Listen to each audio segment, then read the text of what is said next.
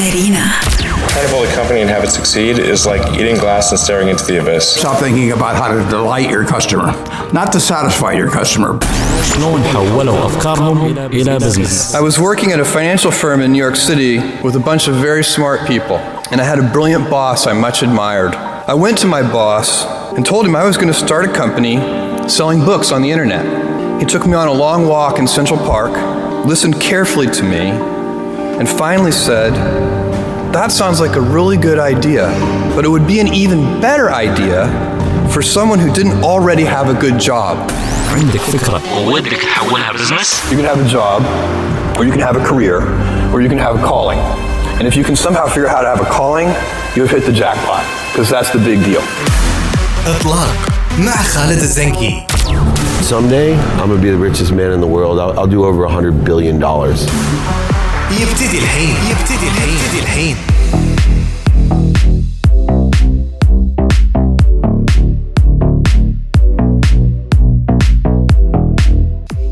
حياكم الله في برنامج إطلاق مستمعينا ومشاهدينا في المارينا تي في. برنامجنا مختص نسلط فيه الأضواء على المشاريع الصغيرة اللي انطلقت في عالم ريادة الأعمال، ونحاول في البرنامج هذا نلخص تجاربهم ونحاول نكتشف شنو الشيء اللي سووه علشان يطلقون مشاريعهم في عالم ريادة الأعمال. وضيفي اليوم الدكتور خالد المطوع. حياك الله. حياك الله أخوي خالد. يا شلون أمورك؟ طيبة إن شاء الله. خير الله يحفظك. عسى. طبعا الدكتور خالد المطوع إنسان بدأ في القطاع المصرفي او الفاينانشال، القطاع الخاص الاستثمار، طوب القطاع الاستثمار بنفس الوقت. من قطاع الاستثمار بالسنين اللي فاتت بدل لا انت تتقاعد وتقول لي خلاص انا سويت اللي علي، اتجهت الى عالم المشاريع الصغيره وانطلقت في يوستن انتيريور ديزاين التصميم الداخلي. فاليوم ودنا نتعرف على تجربتك اكثر، وبعطيك المايك. دائما نعطي المايك حق ضيوفي عشان يقدمون نفسهم بالطريقه اللي حابين يقدمون نفسهم فيها، على اساس هم مستمعينا ومشاهدينا يتعرفون عليك اكثر. فالمايك لك. شكرا اخوي خالد. اخوي خالد، يعني بدايه انطلاقتي المهنيه والوظيفيه يعني غالبيتها كانت في القطاع الخاص، تجاوزت ال 25 الى 30 سنه. في القطاع الخاص حقيقة أنت تعرف القطاع الاستثماري تتعامل مع قطاعات مهمة وتمثل شركات فيها. في القطاعات هذه اللي كان تركيزي فيها أساساً وخلينا نقول قدري في المهني أنه يكون فيها في غالب وقتي القطاع الاستثمار العقاري. دخلنا في قطاعات كثيرة متعلقة في هذا المجال، منها القطاع الفندقي والقطاع الإنشائي والقطاع فأنت لما تدش في قطاع من القطاعات الاستثمارية العقارية الفندقية بالذات، تدش أنت في مراحل مختلفة جدا إلى ما توصل إلى مسألة الافتتاح لهذه المشاريع. فتدش أنت في مرحلة يكون لك دور مع فريق العمل اللي معاك في أثناء التصميم، أثناء التجهيز، أثناء الإنشاء، وأثناء التجهيز، وأثناء الافتتاح. هذه المراحل الأساسية. فبالتالي هذه تعطيك أنت خبرات متراكمة يعني، وعطتني حقيقة انطلاقة كبيرة جدا في مساري المهني. تطورت أكثر إلى خارج الكويت حقيقة هذه المشاريع، وكنت أمثل فيها شركات من القطاع الخاص. نمت هذه الشركات وكبرت، وصار يعني تعاملاتنا دولية أكثر منها إقليمية في هذا المجال. فبالتالي انطلاقتي كانت يعني في هذا المجال. فأنت ذكرت مساع نقطة أن تقول ان الواحد يبتدي انه يتقاعد ويرتاح. لا بالعكس، انا اعتقد بعد هالخبره التراكميه، يعني طبعا الخبره دائما ما لها نهايه، ودائما كل يوم الانسان يتعلم. ماكو انسان يقول لك والله انا اكتفيت من الخبره، لان الخبره ما تنتهي صراحه لاخر يوم. فبالتالي القصد منه يعني هذه الخبره التراكميه حقيقه فضلت انه يعني ما تكون هباء، وتكون اني انا استفيد منها والخصها في تجربه، بحيث أن تكون لي مشروع. هذا المشروع أحط فيه كل خبراتي خلال 30 سنة اللي مضت، وكل علاقاتي سواء كانت المحلية أو علاقاتي الخارجية أوظفها واستثمرها حقيقة في مجال العمل اللي أنا أشتغله الآن في شركة يوستن. فهذه بس يعني زين. بس دكتور، شنو كانت الشرارة والدافع اللي خلاك تقول خلاص أنا ما أبي أكمل مع القطاع الخاص وببتدي مشروعي وبحاول أوظف الخبرات اللي اكتسبتها بالسنين اللي فاتت في عمل خاص فيني أنا؟ حلو. للأمانة يعني أنا وصلت إلى مرحلة يعني خلينا نقول بعد 33 سنة من العمل في القطاع الخاص في أعمال حقيقة مرتبطة في هذه الشركات بالكويت وإقليميا وخارج الكويت. فأنت توصل إلى مرحلة يعني أنت خلينا نقول يكون عندك خبرات معينة وخلينا نقول دوافع معينة وعلاقات كبيرة ومتشعبة في هذا المجال، تحب أنك توظفها في شيء يكون له مردود لك وللي حواليك، يمكن لأبنائك وهذا شيء وايد حلو. بس للحين ما جاوبني على السؤال، شنو الدافع والشرارة اللي خلتك أنا ببتدي بمشروعي الخاص؟ مثل ما قلت لك يعني أنت اليوم لما توصل إلى مرحلة خلينا نقول تبي التقاعد فيها، يعني أنت تقاعدت خلاص، إيش حق تروح عليك هذه الخبرة والتجربة. هذا جانب. الجانب الثاني حقيقة كان عندي أنا شغف كبير جدا أثناء لما كنت أنا أشرف على هالمشاريع بصفتي الوظيفية والمهنية في ذاك الوقت كرئيس تنفيذي وكرئيس مجلس إدارة لتلك الشركات.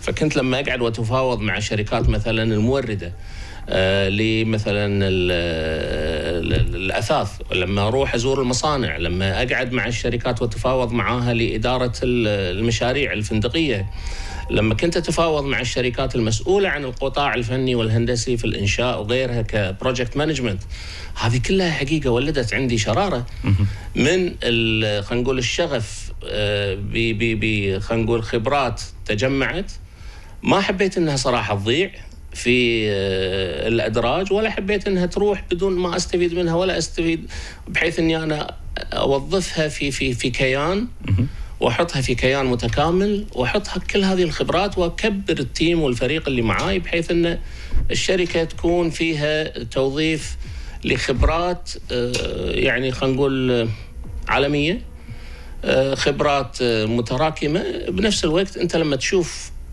يعني اداء العمل في شركتك قاعد ينمو والتوسعات اللي قاعد تنطلق فيها، هذه بحد ذاتها تحقق لك يعني نجاح ذاتي.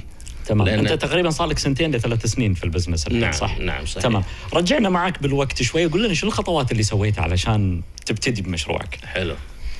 الخطوات أنا كان أمامي أمرين حقيقة، إما أني أنا أسس شركة من الصفر، وهذه راح تأخذ وقت، تعرف الإجراءات الإدارية والإجراءات الأمور اللي تخابرها على أساس تخلص الإجراءات التأسيس، أو أني أنا أستحوذ على كيان قائم. فكانت الفكرة الأفضل بالنسبة لي أني أنا أستحوذ على كيان قائم يكون ما في شيء، يكون يعني أقدر أنا أبتدي يعني أشكله من البداية. ففعلا استحوذت على كيان قائم، ما كان حتى فيه مقر كان مؤجر من خلال بزنس سنتر، ما كان فيها موظفين ولا كان فيها أصول ولا فيها أي شيء. أخذتها سوتها يعني نفضتها من الصفر، يعني تقريبا أنت خذيتها كرخصة أكثر. أحسنت. فطورتها وسويت لها كوربريت ايدنتيتي، غيرت الثيم مالها، سويت لها فيس ليفتنج، دخلت فيها تكنولوجيا، كبرتها، صار فيها موظفين، صار فيها مهندسين، صار فيها ارتباطات، صار فيها تعاقدات داخلية، وصار عندنا الحين تعاونات مع شركات إقليمية، وصار عندنا الآن مؤخرا تعاونات مع شركات أوروبية. وقاعد تكبر الشركة وقاعد تنمو، والطموح ما وقف حقيقة. فأنت أول شيء سويته استحوذت على شركة قائمة وطورتها وأسستها واشتغلتوا فيها. نعم صحيح. تمام. كلمنا عن مرحلة الإطلاق، يعني هذه المرحلة الحرجة، يعني سواء أنت بديت بزنس ولا أنت عندك بزنس قائم ولا بادي من الصفر، وخصوصا أنت عندك معضلة وايد صعبة لأن أنت خذيت شيء قائم. نعم. فأنت عادة الشركات وأنت يعني أدرى في مجال الاستثمار، نعم صحيح، لما يتغيرون ملاك الشركات صحيح، متطلب الوقت أنه لازم، أو أغلبية الأحيان صحيح، لازم يكون عندك أنت خطة تسويقية عشان تقول أن الشركة هذه بإدارة جديدة أو ملاك جديد. أحسن. فمشنا وياك بخطوات سريعة، شلون كانت خطوات؟ خطوات السريعة، أنت أول شيء لازم يكون يعني في البداية يكون عندك أنت أصلا هدف تبي توصله. أنت علشان تستحوذ لازم يكون عندك هدف. الهدف مو أنك بس تقتني الرخصة سهلة أي واحد يقدر يطلعها. هل عندك خطة؟ أهم شيء أنه يكون عندك خطة في البداية تبتدي منها، تنطلق منها. بعد الاستحواذ من الأشياء اللي حقيقة أنا دائما أنصح فيها رواد الأعمال اللي توهم بادين في أعمالهم، أنه دائما يحط في باله أن مسألة الاستحواذ على نشاط معين تجاري أو أنك تأسس نشاط تجاري مبتدئ مو مسألة أنه بس أن أنت تحط في بالك المبلغ الأساسي اللي أنت تشتري فيه احتياجاتك الأولية. يجب أن تحسب حساب أنه لازم يكون عندك تدفقات نقدية. التدفقات النقدية هذه حتى لو زادت ما تعتبر ربحية، لأن أنت في مرحلة التأسيس، ومرحلة التأسيس بعضهم أو بعض الانتربرنورز اللي ما عندهم خبرات يعتقد أن صار عنده تدفقات، هذه الأرباح المفروض أنه يأخذها يصرفها ويطلعها من بطن الشركة. هذا أكبر غلط. ودائما أنا أنصح الانتربرنورز بأن دائما التدفقات النقدية لازم يعني تخليها تداور داخل الشركة وتنمي فيها نشاطك، خاصة في مرحلة البداية اللي هي أول 2 إلى 3 سنوات. تمام. بعض المتخصصين في المشروعات الصغيرة يقولون إنه والله العمر الافتراضي للتأسيس هو أول 5 سنوات على ما يبتدي يتشكل. بس هم ما جاوبتني على سؤالي، شلون أطلقت المشروع؟ شنو سويت؟ حلو. أطلقت المشروع، أنا كان عندي خطة واضحة، حطيت لي يعني توجه معين. التوجه هذا أني أنا أول شيء أسوي فيس ليفتنج، ماركتينج فيس ليفتنج حق الشركة. غيرت اللوجو، غيرت الديزاين، غيرت الثيم، غيرت التوجه مالها، سويت لها مكاتب جديدة، حطيت لها استوديو متخصص للفريق الهندسي والتيم المصممين اللي عندي، زائد انه صار عندنا مكان حق العملاء، صار عندنا يعني مكان بريزنتابل. فهذه كلها انا اعتبرها مصاريف تأسيسية مهمة جدا ما كانت موجودة. هذا رقم 1. رقم 2، انت تبتدي تصرف على المشروع وتبتدي تحط من جيبك على المشروع، لان المشروع يحتاج فترة طويلة، خاصة إذا أنت إنفاقك كان في البداية عالي. العالي دائما على قولتهم يحتاج نفس. فأنت إذا أصلا ما عندك إمكانيات في البداية، أنا ما أنصح الانتربرنور يدش في مرحلة وبعدين يتوهق ويقول يا جماعة انقذوني، ترى أنا وصلت مرحلة ما أقدر أتنفس، محتاج كاش زيادة. محتاج كاش، أو إني أنا أدش بالطوفة. فهذه أنا دائما ما أنصح فيها، يعني دائما تكون الخطوات مدروسة في التوسع. تمام. شنو كانت ميزانيتك بذاك الوقت؟ عطنا رقم حق إطلاق المشروع. إطلاق المشروع ما كانت، يعني أنا كانت بالنسبة لي لو بدخل الاستحواذ والمكتب الجديد مع الإطلاق مع بعض كذي، يعني شنو كانت الميزانية بذاك الوقت؟ يعني أنت كانت أنت اليوم عشان تأسس شركة من الصفر، إنزين، تحتاج رأس المال زائد المصاريف التشغيلية. تمام. إنزين، إذا قلنا رأس المال هذا يحدد طبعا على كل واحد وعلى حسب إمكانياته. تقدر تحط رأس مال 100,000 وتقدر تحط رأس مال 5,000. صحيح. أو أكثر يعني. فبالتالي رأس المال زائد إنه لازم يكون عندك على الأقل كاش أنت حاسب فيه حساب اللي هي المصروفات الأساسية اللي راح تبتدي فيها لما يوقف المشروع على ريوله. حلو، خوش كلام. ناطر رقم. تبي رقم تقريبا، يعني أنت تتكلم مو أقل من 70 إلى 80 ألف. هذه initial investment، الاستثمار الأولي في المشروع. طبعا. تمام، خوش معلومة. بس راح ناخذ بريك فاصل سريع شيء ونرد عقبه علشان ندش زيادة في الإطلاق. توكل على الله. حياكم الله مرة ثانية في برنامج إطلاق، وضيفي الدكتور خالد المطوع. دكتور، مساعد كنا قاعد نتكلم عن الإطلاق وش سويت واستحوذت على المشروع والميزانية اللي أنت بديت فيها في إطلاق المشروع. خلينا نتكلم عن أهم عنصر حطيته في بالك بوقت الإطلاق، أن هذا العنصر الأساسي اللي راح أعتمد عليه علشان مشروعي لما ننطلق فيه في عالم ريادة الأعمال أو في السوق يكون ناجح. شنو العنصر هذا؟ شوف أخوي خالد، أنا عندي قناعة من واقع تجربتي في السابقة في الأعمال اللي أنا مريت فيها وفي مساري المهني. أهم عنصر للنجاح في أي مشروع أنت تمسكه التركيز، خاصة في البدايات. لأن أنت أي مشروع تمسكه في تشعبات، في يعني خلينا نقول أمور مرتبطة في مجال عملك، مساندة لمجال عملك، تقدر تدش فيها من البدايات. ولكن أنا دائما أنصح أن في البدايات لازم يكون في تركيز، لأن التركيز يعطيك اهتمام أكثر. تقدر تسوي ريشيبينج حق المشروع نفسه، تقدر تسوي ريشيبينج حق البرودكت اللي أنت تقدمها. فبالتالي نصيحتي الأولية دائما أقول أنا التركيز والفوكس في التخصص الرئيسي اللي هو الباك بون بزنس مالك، ما تتفرع في البدايات. ركز بالمجال أو بالنشاط اللي أنت قاعد تشتغل فيه أو المنتج اللي قاعد تشكله علشان تقدمه للسوق بطريقة أفضل. بس أنا أتكلم على النشاط الأساسي، لا تتفرع. التفرعات خلها مثلا ستيج 2 ستيج 3 كتوسع، كخطة توسع لمجال العمل أيا كان، سواء كان في مجال تخصصنا كانتيريور ديزاين أو في المجالات لأن في أغلبية المكاتب الهندسية أو التصميم عادة تتشعب أول ما يشتغلون، يقول لك أنا تصميم وتنفيذ وكونستراكشن بنيان وإلى آخره. صحيح. فأنت تقول لا، أنت بدامك أنت توك بادي وميزانيتك ممكن تكون على قدك محدودة، فأنت تركز بالنشاط الأساسي اللي أنت قاعد تشتغل فيه، ولما يصير عندك موارد ماليه ويصير عندك ارباح بامكانك تتوسع. صحيح. تمام. خوش حكي. زين، كلمنا عن الوسائل والقنوات الاعلاميه او الاعلانيه اللي انت استعملتها لما اطلقت المشروع، شنو الشغلات اللي ركزت عليها دكتور؟ اي حلو تمام.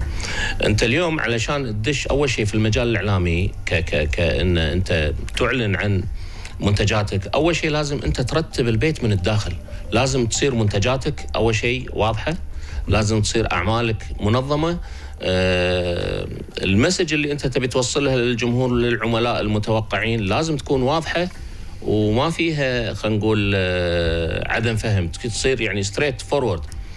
هذا رقم واحد. رقم اثنين، وانس ان انت ترتب امورك من الداخل، تبتدي عاد في الرساله الاعلاميه مالتك. شنو الرساله الاعلاميه اللي تبي توصلها للجمهور؟ انت اليوم ركزت في نشاط معين، زين شلون تعكس هذا النشاط اعلاميا؟ من خلال وسائل القنوات التواصل الاجتماعي، من خلال الورد اوف ماوث، من خلال تقديم الخدمه حقيقه المناسبه والخدمات الصحيحه في مجال عملك ايا كانت، عرفت شلون؟ للجمهور. فبالتالي انت هذه اهم نقطه. انت اليوم في الكويت مجتمع صغير ومجتمع خلينا نقول مترابط، مجتمع اجتماعي في الدواوين وغيرها. فبالتالي احنا عندنا دائما انت تقعد، لما تقعد في الديوانيه تسمع مثلا الشركه الفلانيه تقدم الخدمه الفلانيه كذا، والله شرائك كذا هذه وارده.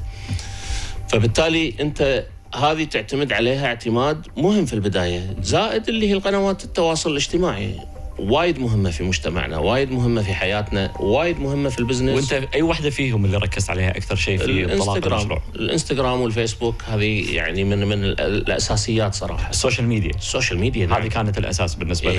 السوشيال ميديا وايد قويه في الكويت، مؤثره يعني. كلمنا عن المفاجآت اللي طلعت لك في حزه الاطلاق للمشروع. شنو المفاجآت اللي ما كنت عامل حسابها وتفاجأت فيها في مرحله اطلاق مشروعك؟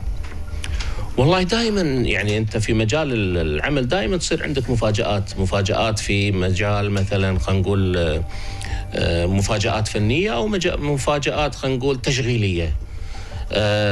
في المفاجآت التشغيليه يعني انا كنت وايد حريص اني انا باسرع وقت ممكن بعد الاستحواذ انه يكون عندي مقر للشركه، مقر كبير وفي محتويات الخدمات اللي انا اقدمها كلها، يعني استراحة الضيوف، غرفة الاجتماعات، مكاتب المهنية مالت المهندسين والمهندسات، الاستوديو بكامل معداته وأجهزته الفنية والأنظمة الإلكترونية والأجهزة التصميم.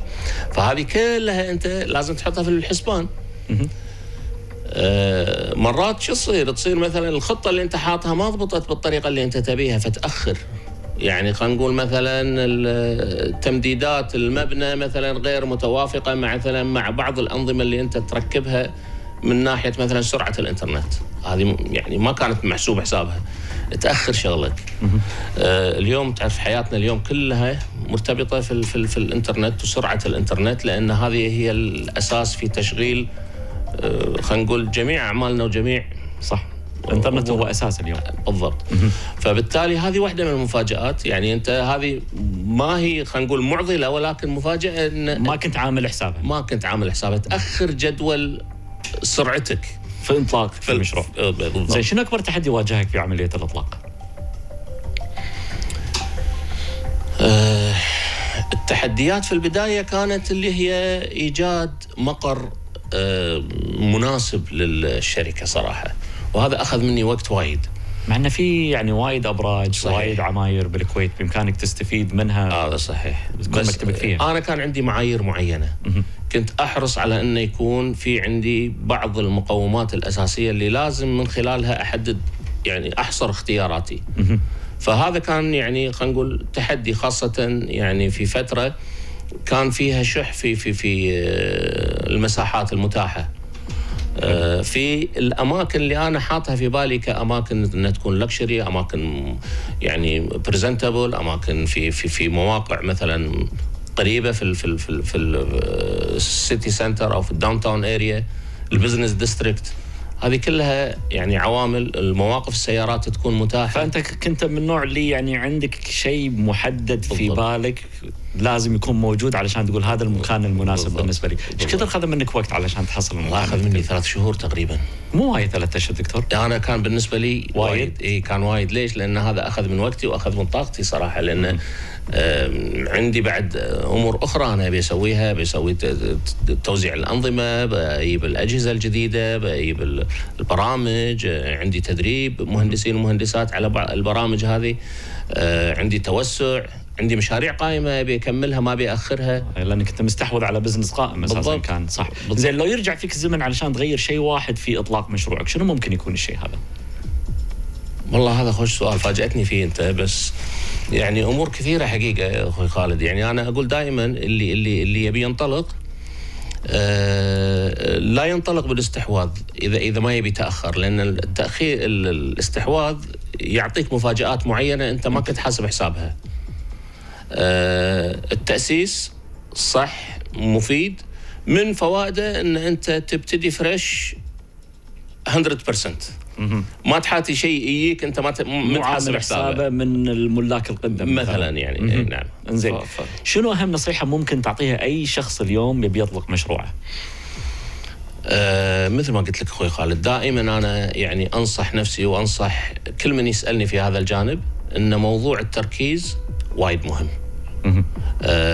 إذا ما أقدر أنا مثلا أقول والله بسوي البزنس الفلاني وأبتدي أنا أنزل 5 منتجات بوقت واحد وأنا أصلا مجهز من الداخل. بس إحنا طماعين نبي نصيحة ثانية، هذا أعطيتني إياها من ساعة دكتور. النصيحة الثانية أنه لازم يكون في خلينا نقول مبلغ متاح تحطه كإمرجنسي. شلون؟ يعني ما تقول مثلا أنا والله مثلا ميزانيتي 200,000 وبعدين تتفاجأ أن أنت أصلا الكاباسيتي مالتك اللي عشان تشغل المشروع 300,000، فعندك ديفيسيت 100,000. نقص براس المال. نقص براس المال. فهذه معناتها أن أنت خلينا نقول دراستك وحسبتك لدراسة الجدوى مالتك ما كانت يعني مبنية على واقع فعلي ينظم مسارك المالي. النقطة الثانية حقيقة اللي أنا دائما أنصح الانتربرنورز فيها، أن دائما ثاني أهم شخص في التأسيس منه؟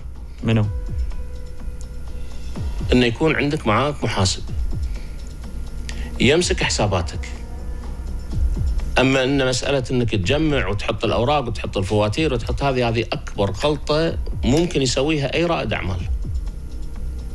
لازم تكون عندك حسبة مالية وعلى ميزانية وعارف أرقامك وعارف شنو لك وشنو عليك. أحسنت. عارف مصروفاتك، عارف إيراداتك، وعارف الالتزامات اللي عليك. بس في شباب وايد ما يسوون الشيء هذا، لأنه بالنسبة لهم هذا كوست، تكلفة. هذا التكلفة عاد كل شيء بحسابه. أنت اليوم إذا بتسترخص وبتوفر على حساب البزنس، لا أنا أقول استريح ببيتكم أحسن لك. إنزين لو الحين اللي قاعد يسمعنا متحفز وسمع كلامك وسمع النصايح اللي مساعه وحاب ينطلق في عالم ريادة الأعمال بس متردد، شنو ممكن تقول حق الشخص اللي متردد؟ والله أنا أقول له عزم. دائما خلينا نقول القطاع الخاص أو الأعمال الحرة حقيقة مجالها مفتوح، متاحة.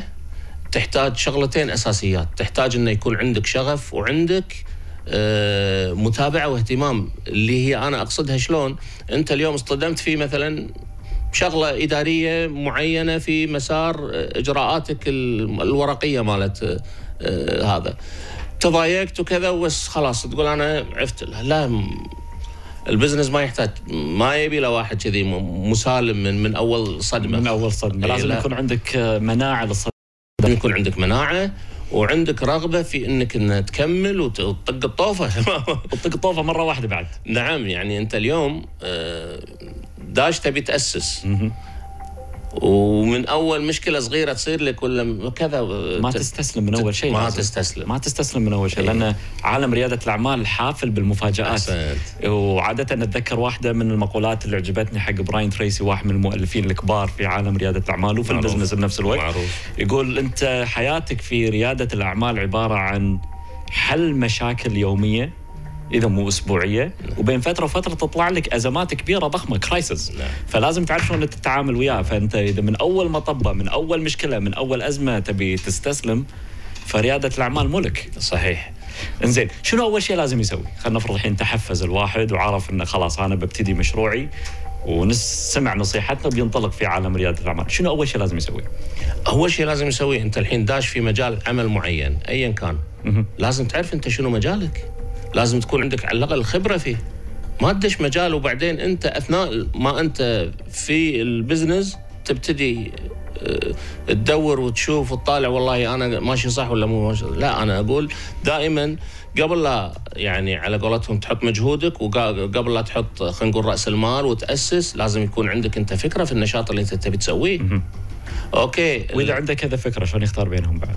السؤال طلع على بالي تو. هذا موضوع ثاني. يعني انت بالنهايه تحتاج ليرنينج كيرف. الليرنينج كيرف يعني منحنى التعلم قصدك؟ منحنى التعلم. تزيد خبرتك في مجال العمل، هذا شيء طبيعي في كل المجالات. انزين، ولكن ما تزيد خبرتك اذا انت اصلا ما عندك خبره. واغلبيه اللي يبتدون البزنس ما عندهم خبره. ما عنده خبره، لازم يتعلم، يدش دورات، يروح يقعد مع ناس أصحاب خبرة سابقة، يقعد معاهم، يتدرب، يبتدي يسأل، يبتدي يقرأ. ما يبتدي وهو أصلا ما عنده معلومة نهائيا عن مجال عمله. فلازم يطلع. لازم يطلع. واتذكر انت واحده من الشغلات اللي قلت لي اياها مو على الهواء اوف اير، ان انت حضرت بنفسك دورات تخصصيه في عالم صحيح. التصميم الداخلي. صحيح. في المملكه المتحده. صحيح. وهذا تعتبر بالنسبه لك انت استثمار. بالضبط. يعني انا مو بس هذا، انا دفعت زياده علشان ادش مع شركات مقاولات وادش معاهم كمتدرب لتنفيذ التصاميم اللي تعلمناها في الجامعه. تصميمات انتيريور ديزاينز. فيعني انت اليوم مرات الليرنينج كيرف تشتريها كخبرة. فالتعلم ما له نهاية. دشيت دورات كثيرة برا الكويت وداخل الكويت، دشيت دورات في فرنسا، دورات في بريطانيا، دورات في أوروبا، كلها دورات تخصصية في مجال الانتيريور ديزاين، مجال الهندسي، مجال يعني كلها مجالات لها علاقة في تخصصك ومجالك والتركيز اللي انت قاعد تشتغل. بالضبط. يعني دشيت، أنا رحت مصانع، زرت مصانع الأثاث، قعدت مع ملاكها، قعدت مع المصنعين، فهمت التفاصيل. بعدين قعدت مع شركات اللي هي تصمم الأثاث، فلازم تفهم أنت شلون طريقة التصميم. تفهم طريقة هذا. يعني واحدة من الأشياء اللي أنا ودي أذكرها، بس أخوي خالد إذا في وقت عندنا 15 ثانية قبل لا نطلع بريك. أن هذا المصنع اللي رحت زرته، أول ما قعدنا مع الشخص هذا كان طبيب كيروبراكتر. فالكيروبراكتر يعطيك القياسات الجسم وحجمه والطول والعرض وكذا علشان يصمم. طبعا هذه مرحلة متقدمة من التصميم الديزاين للفرنتشر. ما شاء الله. دكتور راح أقاطعك لأن بنطلع فاصل سريع ونواصل من بعد إن شاء الله. وردينا معاكم مرة ثانية في برنامج إطلاق مع ضيفنا الدكتور خالد المطوع. الحين دكتور راح نبلش في فقرة المنصة. هل أنت جاهز للاستجواب؟ الله يستر، تفضل. دام فضلك. شنو أكثر سؤال الناس تسألك عنه لما يعرفون أن عندك مشروع أو عندك بزنس؟ المس اندرستاندينج مرات بعض الناس سوء الفهم في أن مكتب التصميم الداخلي دائما يظنون انه هو مرتبط حتى في الجانب المعماري. خلينا نقول مش اكيد مرتبط، بس القصد انه يكون هو اللي يصمم لك المعماري. في الغالب انا اتكلم على المكاتب اللي فيها تركيز. لا، المكاتب التصميم الداخلي هي مكاتب متخصصه حق التصميم الداخلي والانتيريورز فقط لا غير. طبعا الدش فيما يتعلق في هذا الجانب في جوانب كثيره، الفيت اوتس والاثاث والديكور والارضيات والمواد والماتيريالز، هذه كلها مرتبطه في مجال الانتيريور ديزاين. شنو الاسئله اللي ودك الناس تسالها لما يعرفون ان عندك بزنس؟ أنا مو ودي الناس تسألني كثر ما أن أنا دائما أحب العملاء اللي لما يجون مسوي الهوم ورك ماله وعارف خلينا نقول المتطلبات الأساسية اللي يبيها. فلما تيجي أنت تتناقش مع العميل في البداية، خاصة العملاء اللي ما عنده خلينا نقول ثقافة، وهذا شيء طبيعي يعني ما عنده معلومات مثلا عن طريقة التصميم الداخلي أو الستايل اللي هو حابه أو الاتجاهات المعينة اللي هو حابه. فبالتالي أنا دائما أفضل أو بالأحرى نبتدي وياه أن أنا أفهم اللايف ستايل ماله وابتدي أعيش معاه في البيت. شنو احتياجاتك، شنو متطلباتك، شنو الأشياء اللي أنت تركز عليها في البداية، شنو الأشياء الألوان اللي تحبها، شنو المواد اللي أنت ما تحبها. هل تحب الأرضيات الخشبية، الأرضيات الرخامية، هل تحب النحاسيات، ما تحب. فأبتدي أسئلة، من خلال هذه الأسئلة أنا أستكشف بعض الأشياء الأساسية اللي حسيت انه والله هو له ميول فيها. تمام. بعدين ابتدي انا اوجه وياه طريقه التفكير. تمام. اما لما يجيك عميل اوريدي مسوي هو الهوم ورك ماله، ريحك وسهل حياتك اساسا. زين، شنو اكبر تحدي قاعد تواجه هالفتره دكتور؟ والله التحديات وايد يعني. انت اليوم اكبرها يعني من ضمن التحديات ان انت اليوم بعض العملاء لما يجيك صراحه الذوق العام بالكويت بشكل عام عالي جدا، ومعظم العملاء اللي يجونا ما شاء الله تبارك الرحمن اذواقهم يعني او الستايلات اللي يطلبونها عاليه جدا. بس مرات تجيك ما شاء الله مشاريع ضخمه كبيره ويكون فيها خلينا نقول أذواق مختلفة أو نماذج مختلفة أو مود بورد مختلف في الأدوار في المبنى. فكل دور تشوفه شكل، كل دور شكل، كل دور ستايل. فأنت التحدي الأساسي أنك شلون أنت كديزاينر أو كمكتب انتيريور ديزاين تقدم سيرفيس للعميل، أن لما تسوي له التصميم مسألة أنه لازم يكون في ربط ما بين الأدوار هذه كلها. مو تحطهم خلاط وطقم طقة واحدة وتسلم. لا عاد تصير بعدين شكليته ملون. إنزين، شنو هي المهارة اللي ودك تصقلها باحتراف علشان ممكن تنقل مشروعك لمستوى أفضل بالسنين الجاية؟ والله إن يعني التوسع في المجال هذا، والتوسع بفيرتيكلي وهوريزونتلي. شلون فيرتيكلي وهوريزونتلي؟ بأفقي وعمودي. اي من ناحية ان انت تتوسع في التكنولوجيا، لان انا عندي اهتمام وايد كبير في موضوع التكنولوجيا ونسخرها في خدمة النشاط نفسه كانتيريور ديزاين. تمام. هذا رقم واحد. رقم اثنين ان انت تتوسع خارج نطاق الكويت. تمام. شنو اكثر شيء تخاف منه في البزنس دكتور؟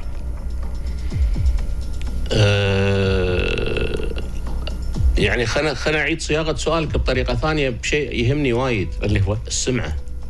دائما البرسبشن عند الناس، فأنت دائما لازم تترك أثر طيب عند العملاء كسيرفيس بروفايدر، كشركة، كمقدم خدمة، كالتيم اللي معاك. لازم تكون واضح، لازم تكون من البداية يعني العميل فاهمك وانت فاهمه، فبالتالي تصير يعني الامور واضحه من البدايات وتوصل حق توقعات العميل اللي حاطه بالتعامل. هذه وايد مهمه، وايد مهمه، لازم تصير فيها نقاش قبل لا تبتدي الارتباط التعاقدي مع العملاء. ممتاز. شنو افضل نصيحه اعطوك اياها دكتور بالسنين اللي فاتت بالبزنس؟ شوف، هي الاستمراريه مهمه. النصيحه انه لا توقف عند حد معين، دائما يصير عندك امور متجدده، دائما عندك اشياء جديده تطرحها بين فتره وفتره، دائما عندك توسعات داخليه وتوسعات افقيه. فهذه واحده من النصائح المهمه صراحه، لان اذا وقفت انت على ما انت عليه خلاص تصير اوتديتد من السوق. على قولة واحده من المقولات if you are not growing you are dying. اذا انت مو قاعد تكبر قاعد تموت. احسنت. شنو اسوأ نصيحه اعطوك اياها في البزنس؟ والله عندي واحد من الأصدقاء دائما يقول لي يا معود ايش لك باللويا والتحلطم وكذا، وهذا يقول لك مو حلو ولا هذا، سكر يا معود اقعد ببيتكم وشرب استكانة شاي. قلت لا هذه مو ستايلي، مو خوش نصيحة. لا بس انتوا للحين ربع؟ للحين ربع. زين. اقول له لا تسولف بالبزنس، خليك رفيج بس لا تسولف بالبزنس. زين. تخيل ان يالك مستثمر وحط بحسابك $1,000,000، شنو ممكن تسوي فيه المبلغ هذا اساسا؟ ايه والله امور كثيره، يعني امور كثيره منها التوسع في تقديم الخدمات، التوسع في الخدمات الرديفه للمجال نفسه، فبالتالي في هناك خدمات حقيقه يطلبها العملاء ويطلبها السوق، فبالتالي هذه تتوسع فيها. زين. وتسرع خلينا نقول خطوات الانطلاقه. اكيد. شلون ممكن تلخص تجربتك هذه كلها في عالم ريادة الأعمال، خصوصاً أنت جاي من القطاع الخاص بعد 25 سنة؟ حلو. يعني مو واحد شباب توه، يعني العمر كله إن شاء الله للحين شباب دكتور، بس قاعد أقول لك يعني بعد تجربة 25 سنة تقريباً بالقطاع الخاص 30 سنة. شوف أنا يعني كنت أدرس مادة الانتربرنورشيب حق إحدى الجامعات الخاصة في فترة من فترات عملي المهني. وصار لي ارتباط كبير مع خلينا نقول رواد الأعمال، فكان يمروني ويستشيروني ويتواصلون معاي في بحكم أن أنا كنت أدرس الانتربرنورشيب.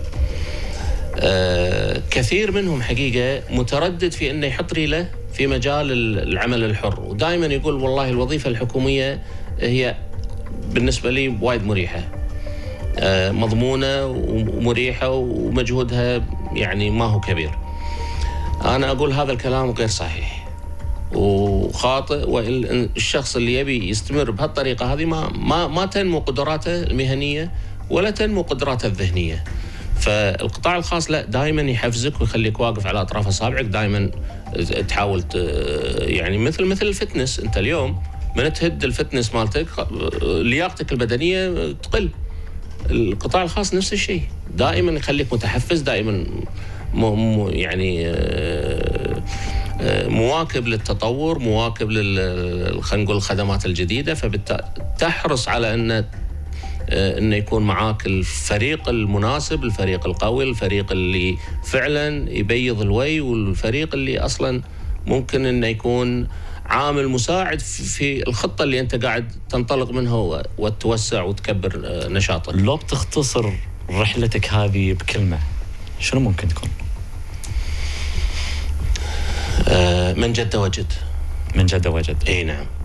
ودائما انا اقول ما بني على باطل فهو باطل، فالعكس مالها ان لازم تكون امورك صحيحه من البدايه، لا تكروت الامور وتقول والله انا اعدلها بعدين، لا، خل تكون بداياتك صحيحه في رياده الاعمال والعمل نفسه. بس في مدرسه ثانيه لرياده الاعمال بنفس الوقت اللي هي اللين ستارت اب، يقول لك مو شرط انك تكون انت اعمالك صحيحه 100%، فخل مجال للتطوير لما تدخل السوق.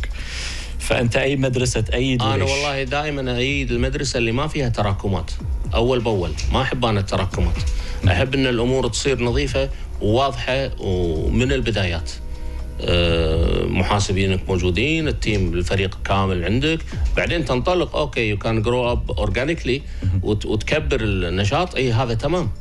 بس انك انت تبتدي وانت يعني خلينا نقول متهالك، انا ما اعتبرها هذه انطلاقه جيده يعني، لأنه ممكن تتعثر فيها. ممكن تتعثر، وتعثرك راح يكون مكلف عليك، لأن أنت عندك خلينا نقول اوفر هيد اكسبنسز لازم تغطيها، اللي هي الأجاراتك وغيره والرواتب والأمور هذه كلها، فبالتالي أنت لازم تشتغل بطريقة مرتبة.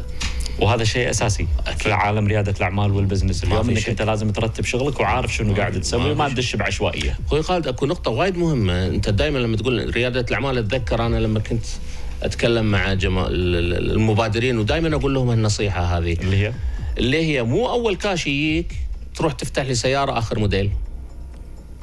هذا أكبر غلط أنت تسويه، لأن أنت سحبت الكاش كله من البزنس مالك وحطيته بكشختك. يبي يستانس برباحه، ماشي، استانس بعدين اللي الله زادك من فضله، بس أنت خاصة الزيادة الأولى اللي هي تكبر فيها نشاطك وتسنع فيها أمورك وتغطي فيها مصاريفك. بعدين عادي الله رزقك عليك ب60 عافية. بعدين بدل السيارة حط 200 على قولتهم. بألف عافية. زين، أنا دكتور متأكد أنت في تجربتك هذه اللي مريت فيها، مريت في تجارب ومريت في دوامة، يعني على قولتهم ups and downs. شلون تتصرف لما تمر بدوامات نفس هذه؟ والله دائما يعني أنا أول شيء يعني أستعين بالله سبحانه وتعالى، هذا شيء أساسي ومهم جدا. رقم 2 دائما ألجأ إلى أصحاب الخبرة من أصحابي ومن أصدقائي ومن معارفي، وأقعد معهم وأتشاور صراحة وآخذ منهم النصيحة، خاصة اللي أكبر مني في السن وأكثر مني خبرة. فدائما المشورة من الناس المقربين اللي أنت تثق بمشورتهم، ما يعطيك نصيحة أكبر من مقاسك أو أصغر من مقاسك، يعطيك نصيحة على قدك. فدائما هذه يعني طريقتي أنا في الأمور. وخوش نصيحة نختم فيها السيجمنت هذه لأن نطلع بريك ونواصل من عقبه إن شاء الله. الله يحييك، سعد البركة. وردينا معاكم مرة ثانية في برنامج إطلاق مع ضيفي الدكتور خالد المطوع. حياك الله دكتور. الله يحييك. أحلى جزء في لقائنا أنا أحبه لأن في بعض الأسئلة البرشوتية ونتوقع إجابات إن شاء الله حلوة منها إن شاء الله. إن شاء الله. شنو الشيء اللي كان يخليك تتردد في الدخول لعالم ريادة الأعمال والبزنس؟ ولا تقول لي ما ترددت. لا والله ترددت. الشيء اللي كان مخليني اللي هي الوظيفة، لأن أنا كنت أصلاً موظف في القطاع الخاص في مجال الشركات الاستثمار وغيرها في الشركات العقارية. فهذه كانت يعني واحدة من الأشياء. أنا الآن أقول ليتني من زمان يعني طالع من الوظيفة وداش في مجال ريادة الأعمال. بس ليش؟ لأن مجال ريادة الأعمال أول شيء قراراتك تصير سريعة، خاصة لما يكون أنت صاحب تجربة وصاحب خلينا نقول مريت في مراحل اندعكت فيها مهنيا، فبالتالي قراراتك نوعا ما فيها رشد، فيها تطلع للمستقبل، فيها خلينا نقول عارف أبعادها وانعكاساتها عليك. ما تتخذ قرار وبعدين ها صح غلط لا توهقت. عرفت شلون؟ فأنا أقول لا والله ليتني من زمان طالع من المسار الوظيفي وداش في ريادة الأعمال. أنت خذيت قرار جريء، أنت قدمت استقالتك وبديت مشروعك صح؟ صحيح. ما خذيت بريك، ما خذيت فتشة بالنص. صحيح. ما شاء الله. عندي سؤال طرأ على بالي وإحنا قاعد نسولف الحين من صياغ الحكي، لأن من كثر ما أنا مندمج بالإكسبيرينس التجربة اللي أنت مريت فيها، فأنا قاعد يطري على بالي شغلة إن وايد ناس أصحاب مشاريع صغيرة عندهم مشكلة في عملية اتخاذ القرار المناسب لموقف معين، لصفقة معينة، حق شيء معين. شنو ممكن تكون نصيحتك حق الشخص اللي دائما يواجه تحدي كبير في عملية اتخاذ القرار؟ أول شيء هذا التحدي شيء طبيعي، خاصة حق اللي ما عنده يعني خبرة، وهذا شيء طبيعي يعني. وأغلبية الشباب اليوم ما عندهم الخبرة. كلنا احنا بدينا أصلا ما عندنا خبرة ودشينا مجال العمل وتعلمنا. عرفت شلون؟ ومع هذا ما أقول أنا وصلنا إلى المرحلة متقدمة، ما زلنا نتعلم وما زلنا نجرب وما زلنا الإنسان لآخر يوم في حياته المهنية وحياته المعيشية يتعلم من الحياة ويتعلم من أعماله اليومية. فمجال التعلم مجال مفتوح ومجال قائم ومجال مستمر. اللي يقول لك أنا اكتفيت هذا إنسان يعني متعالي على نفسه ومتعالي يضر نفسه. نصيحتي لهم دائما مثل ما قلت لك أنا الاستشارة وإنه لازم يكون عنده هومورك واضح، عارف وين رايح. يعني بس أنت اليوم مو معقول على كل قرار بيستشير فيه، يعني في بعض القرارات ما تتطلب إنك أنت تستشير فيها. أنت اليوم أخوي خالد داش في مجال بزنس تبي تستثمر فلوسك كانتربرنور أو كرائد أعمال، تبي تحط فلوسك وما تدري شلون المردود مالك، ما يصير. لازم يصير عندك خطة، لازم عندك دراسة جدوى مسويها من قبل. إنزين قبل لا تسوي دراسة الجدوى قاعد مع مستشار، على الأقل مستشار مالي، مستشار دراسات جدوى، يعطيك أبعاد اقتصادية، أبعاد المالية، هذه مهمة. إنزين أنت اليوم واجهت أمور جديدة مستجدة عليك، شلون تتخذ فيها قرار؟ لازم تسأل. يعني ما يصير أنت تتخذ قرار تقول والله عشان ما أسأل في كل شغلة صغيرة أنا لازم تسأل من سبقك، تسأل البانكر مالك، تسأل المستشار اللي تسأل من حولك. فأنا أعتقد الاستشارة مهمة. تقدر تشاركنا بواحدة من العادات والمهارات اللي ساهمت بنجاحك في البزنس اليوم؟ أنا الحين صارت فيني ثاني مرة. نطلع بريك ونواصل من عقبه إن شاء الله. وردينا وياكم مرة ثانية في برنامج إطلاق مع ضيفي دكتور خالد المطوع. دكتور قبل بريك الأذان الله يحييك سألتك سؤال، أبيك تشاركنا ببعض المهارات أو العادات اللي أنت كنت تمارسها اللي تعتقد اليوم ساهمت في نجاحك في البزنس. من أهم الأشياء حقيقة لازم يكون عندك أول شيء مهارات اختيار فريق العمل اللي معك. هذا حق الانتربرنورز. انا الحين الدكتور خالد اول شيء طماع. انا دائما اعتمد على المهارات المتراكمه اللي عندي اللي تعلمتها خلال ال30 سنه اللي مضت في مجال اعمالي المختلفه، اللي هي انه يكون عندك يعني انت اليوم تبي تقود عمل، لازم يكون عندك مهاره ليدرشيب، مهاره القياده الاداريه المنظمه، بحيث ان انت ترشد وتنظم يعني تنسق اعمالك.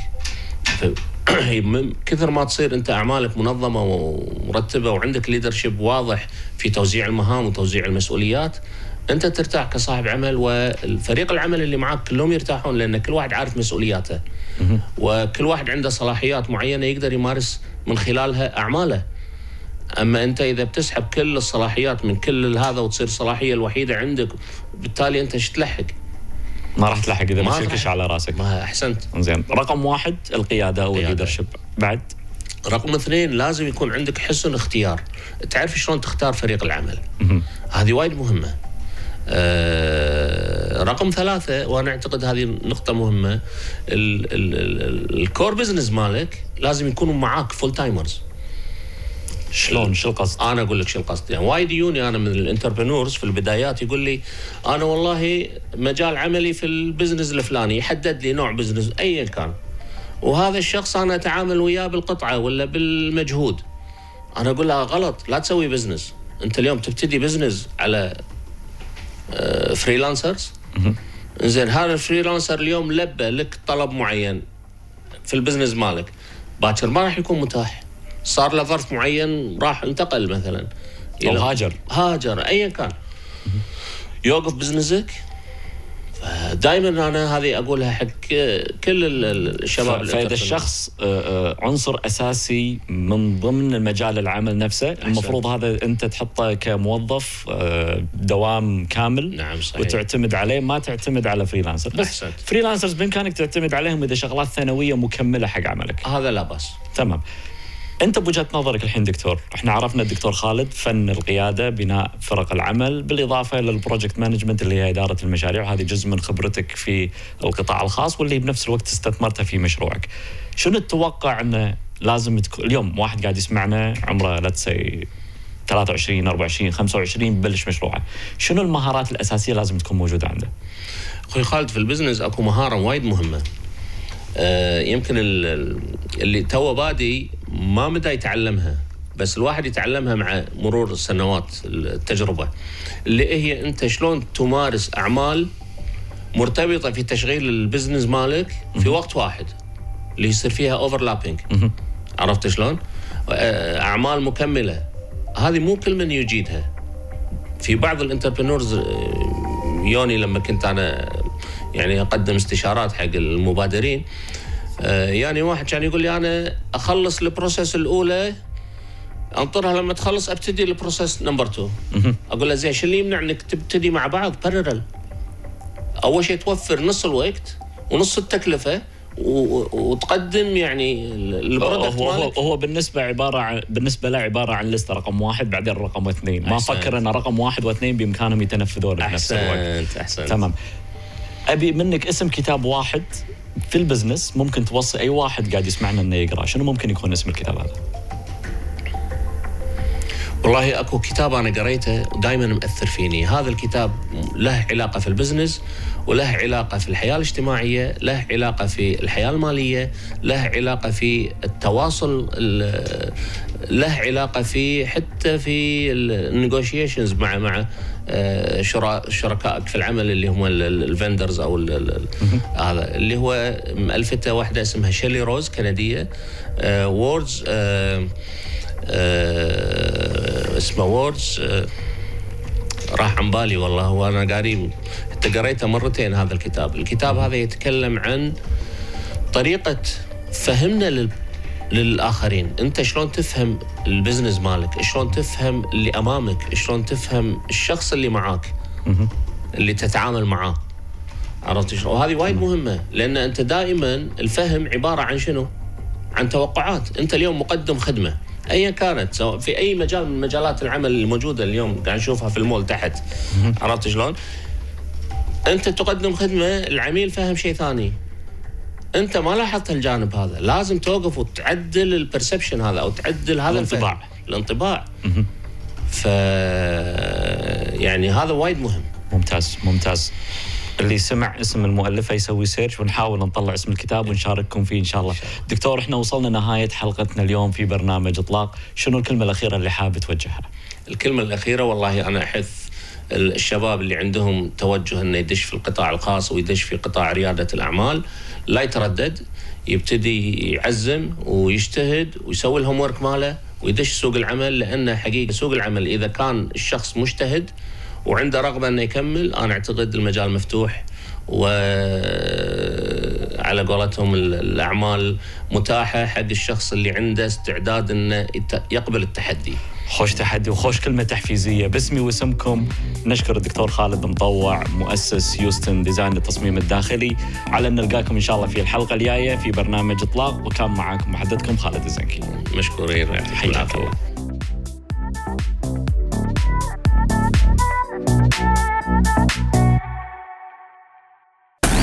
خالد الزنكي وضيوفه داخل استديو مارينا اف ام راح يخلونك تعرف أكثر شلون تطلق مشروعك من 6 ل 7 بالليل على مارينا اف ام ومارينا تي في.